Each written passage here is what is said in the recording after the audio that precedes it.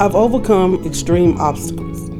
I dropped out of school and was married by 17, divorced by 23. My life was full of toxic relationships, including an 8-year relationship with a drug addict. I even exposed my children to domestic violence and made such poor financial decisions that we almost lost our home. Then one day, I realized I'm a grown woman being controlled by my childhood trauma and fear. It wasn't until I put God first and held myself accountable that my life began to change and the obstacles became stepping stones. I finished school, my kids and I have an amazing relationship, and I still have that house we almost lost. You think your pain will last forever. I'm here to tell you it won't. Every day is an opportunity to overcome. We need real, live, genuine, relatable testimonies. That's what I'm here to share. Every morning, God's mercy is new.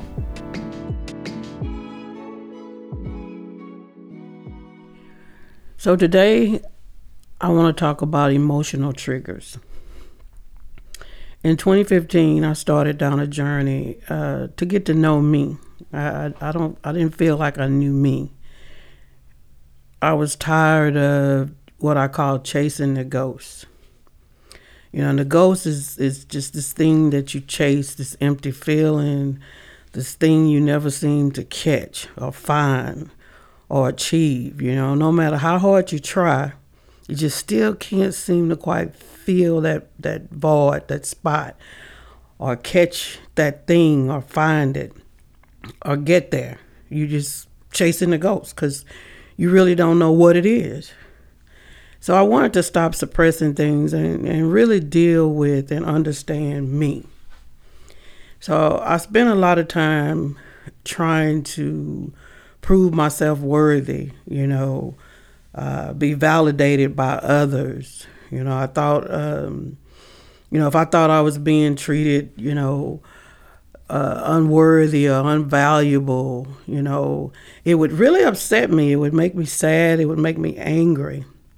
And being honest, most of the time it wasn't what happened and not necessarily what the person said, but about the feelings it triggered. That's what if I look back at it and really be honest, it was about the feelings it triggered when it happened.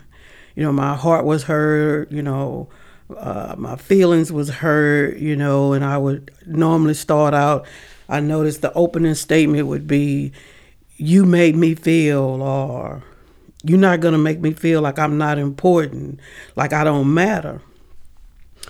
See, our triggers live in our heart, and that's why I call them emotional triggers. The heart is, and the heart has a large control and impact on the mind and the body. The heart sends signals to the mind and the body, and it also sends reminder signals to the mind or the body of past experiences or past hurts, past sadness, something that was pleasurable, something that was pain. It all creates this emotional reaction. The way we can begin to understand our choices and to heal, to forgive ourselves and to forgive others is we first have to identify our emotional triggers. We cannot begin to heal or understand our behavior or our choices until we can understand the history behind our triggers. Our triggers can come from times as far back as our childhood. The best way to manage your triggers is to address how it affects your heart. It took me a couple of days, probably a little more than a couple of days, to get to one of my triggers that I believe was sometime and still is, one of the biggest triggers that impacted my life the most. And I'll share it with you. I kept trying to figure out, when did I first start to feel that way?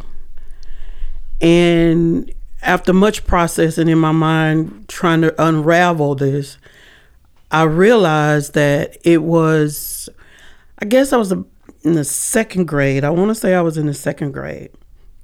And we had a play at school. And me and my sister was in the play. And when the play was over, I remember walking out and all the children, a lot of the children, their parents was there, and their parents was like, oh, they did a great job. And they just, it was just a feeling of, wow, I'm looking at this and my parents weren't there. Now, my mom worked hard. She worked 2 jobs, extremely hard. And my dad was not always present. So I get it and I understand now why she wasn't there.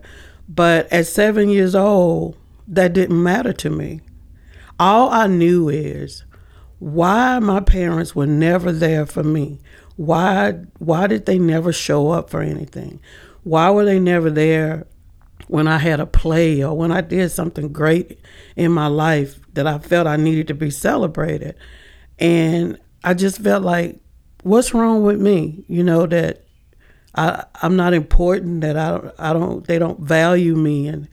And so I realized at that moment, thinking back on that was when I really began to acknowledge that me, the woman, still had that pain, that hurt from that little 7-year-old girl that I never dealt with. So at that point, I didn't realize that moment created a path for me of feeling this need to want someone to value me. And I relied on people to validate me. And that's just, to me, that was one of the biggest triggers that I have, that I identified in me. Is one of my emotional triggers is I had this feeling of wanting to be validated by someone else other than me.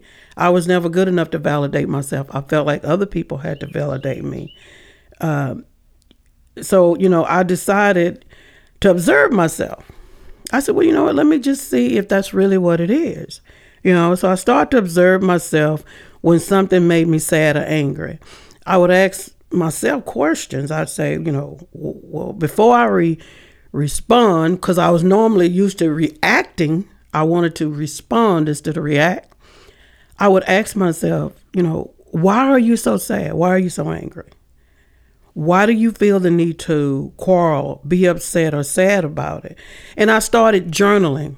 And I recommend that to you to journal, because you'd be surprised of the things that you think that you don't remember. But once you put it on paper and you go back and read it, it becomes real and it stays with you. So I really, really recommend journaling. So this is what I learned about me, and it changed my life forever. When I feel unappreciated, or I'm not valued, or feel like I'm worthy or important, I react emotionally. I don't look at anything other than how I feel. Now I ask myself, when I'm in a situation like that and I feel those feelings coming up, I say, okay, Betty, how does this make you feel? If the answer is it made me feel unworthy or without value, I tell myself to remove my feelings and look at the person or the situation based on the facts and truth. Even if I don't like what the truth look like or how it makes me feel, I stop myself and remove my feelings, because now I'm just going on my feelings and not really the situation at hand. See, triggers are addictions. It's just like an addiction. They never go away, but through prayer, acknowledging them, and working on you daily, you can manage and control them. Keep your heart in line. Here's the key. Keep your heart in line with God's word. If the heart is in line with God's word, then the message the heart sends to the mind and body will be in line with God as well. This works twofold. You're not only learning to manage and control your triggers, you're changing your heart and your life. Acts 20:24 says, "But I do not account my life of any value, nor as precious to myself, if only I may finish my course and the ministry that I received from the Lord Jesus to testify to the gospel of his grace, of the grace of God. So when I changed my focus to that, it changed my life. So the next time you find yourself in a situation that make you want to react, stop and ask, am I reacting based on an emotional trigger? Are you considering anything other than how it made you feel? Does it come from your passion about something or your experience of unhappiness or pain from something? Is it that you desire, or is it that your desire or desires are not being met or given? If yes, remove those feelings and look at the person or the situation based on facts and the truth. Even if you don't like what you see, you have to do that in order to clearly see, because our emotions cloud our vision. See, emotional triggers are internal wars within us. And James 4:1 says, what causes quarrel and what causes fights among you? Is it not this, that your passions are at war within you? Proverbs 25:28 go on to say, a man without self-control is like a city broken into and left without walls. See, emotional triggers are like living in a city without walls. I've learned it's much more peaceful to have self-control than to allow people and situations to control me. Because if I am in control of my responses, I have the first say and I can navigate where I'm going. It's not up to anybody else. I don't leave myself vulnerable by being so emotional about whatever the situation is. I allow myself to have a clear head and make sound good decisions based on truth and based on standing on God's word. Once I let go of fear and stop letting my triggers control me, my frustration level with people dropped, and I now have more peace than I could have ever imagined. 2 Timothy 1:7, for God gave us a spirit not of fear, but of power and love and self-control. So I know God loves me. His time for me is endless. I know I have only one person I want to seek recognition from, and that's my Lord and Savior.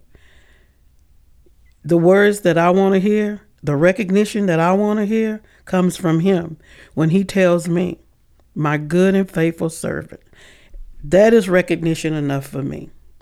So I want to leave you with this. Emotional triggers live in your heart, and pray this, Psalm 51:10. Create in me a clean heart, O God, and renew a right spirit within me. Every day is an opportunity to overcome. We need real, live, genuine, relatable testimonies. That's what I'm here to share. Every morning, God's mercy is new.